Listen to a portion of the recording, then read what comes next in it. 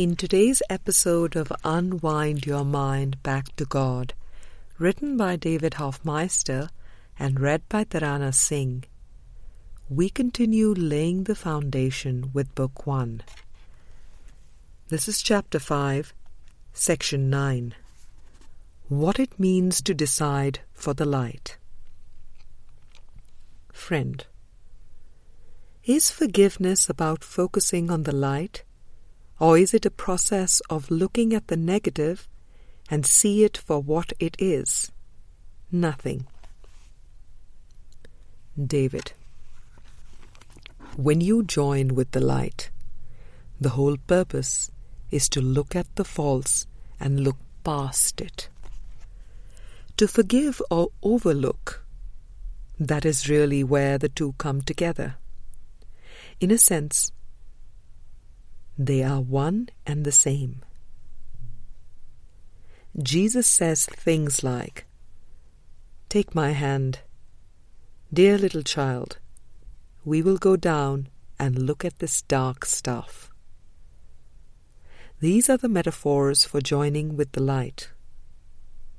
It is not about just looking at the negative intellectually. Friend, what would you look at the negative with? You look with the light. How would you be able to look at it if it were not with the light? One decision seems to be to just turn to the light, and one decision seems to be turning to the light with my individual intellect. David, let's come back to the metaphysics in this way. We are making a decision to decide with the Holy Spirit or the ego every instant. Those are our only two options, and there are not any other. It seems like there is a me that can just make a decision without the Holy Spirit or the ego. But that is not the case. Jesus is very clear about that in the Rules for Decision section in Chapter 30. Your range is limited. You are choosing for one or the other. Every decision that you make brings you everything or nothing, even though it does not seem that way. It seems like there is a lot of grey area in between, like you are just floating along saying, "Well, I will do this today, or I will do that." It seems like you can decide to have a brownie. But the whole point is that at the very bottom of the dungeon is the ego and the Holy Spirit, way down in the mind. And remember, a decision is a conclusion based on everything you believe. It is the Holy Spirit or the ego. They are your only two options. What happens with all the layers of false beliefs? The decision is made way down here in the basement, and then it comes out on the surface. I believe I am subject to space and time. I believe in bodies. I believe I am a man. I believe I live in Cincinnati, Ohio. I believe I have a cat. I believe I am low on money. I believe it is Thursday. I believe it is 12:30 and... Friend, and I believe I have to have a brownie.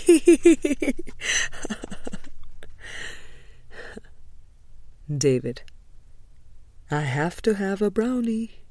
You see how it goes? No. You are making a decision from the ego or the Holy Spirit, and that is the way it comes out on the surface. Now you have my attention, Jesus. I will not value what is valueless. Workbook Lesson 133.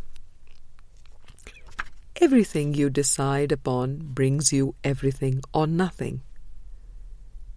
In that lesson, 133, he gives you criteria you need to learn that will help you distinguish between what is valuable and what is valueless. This is getting pretty practical.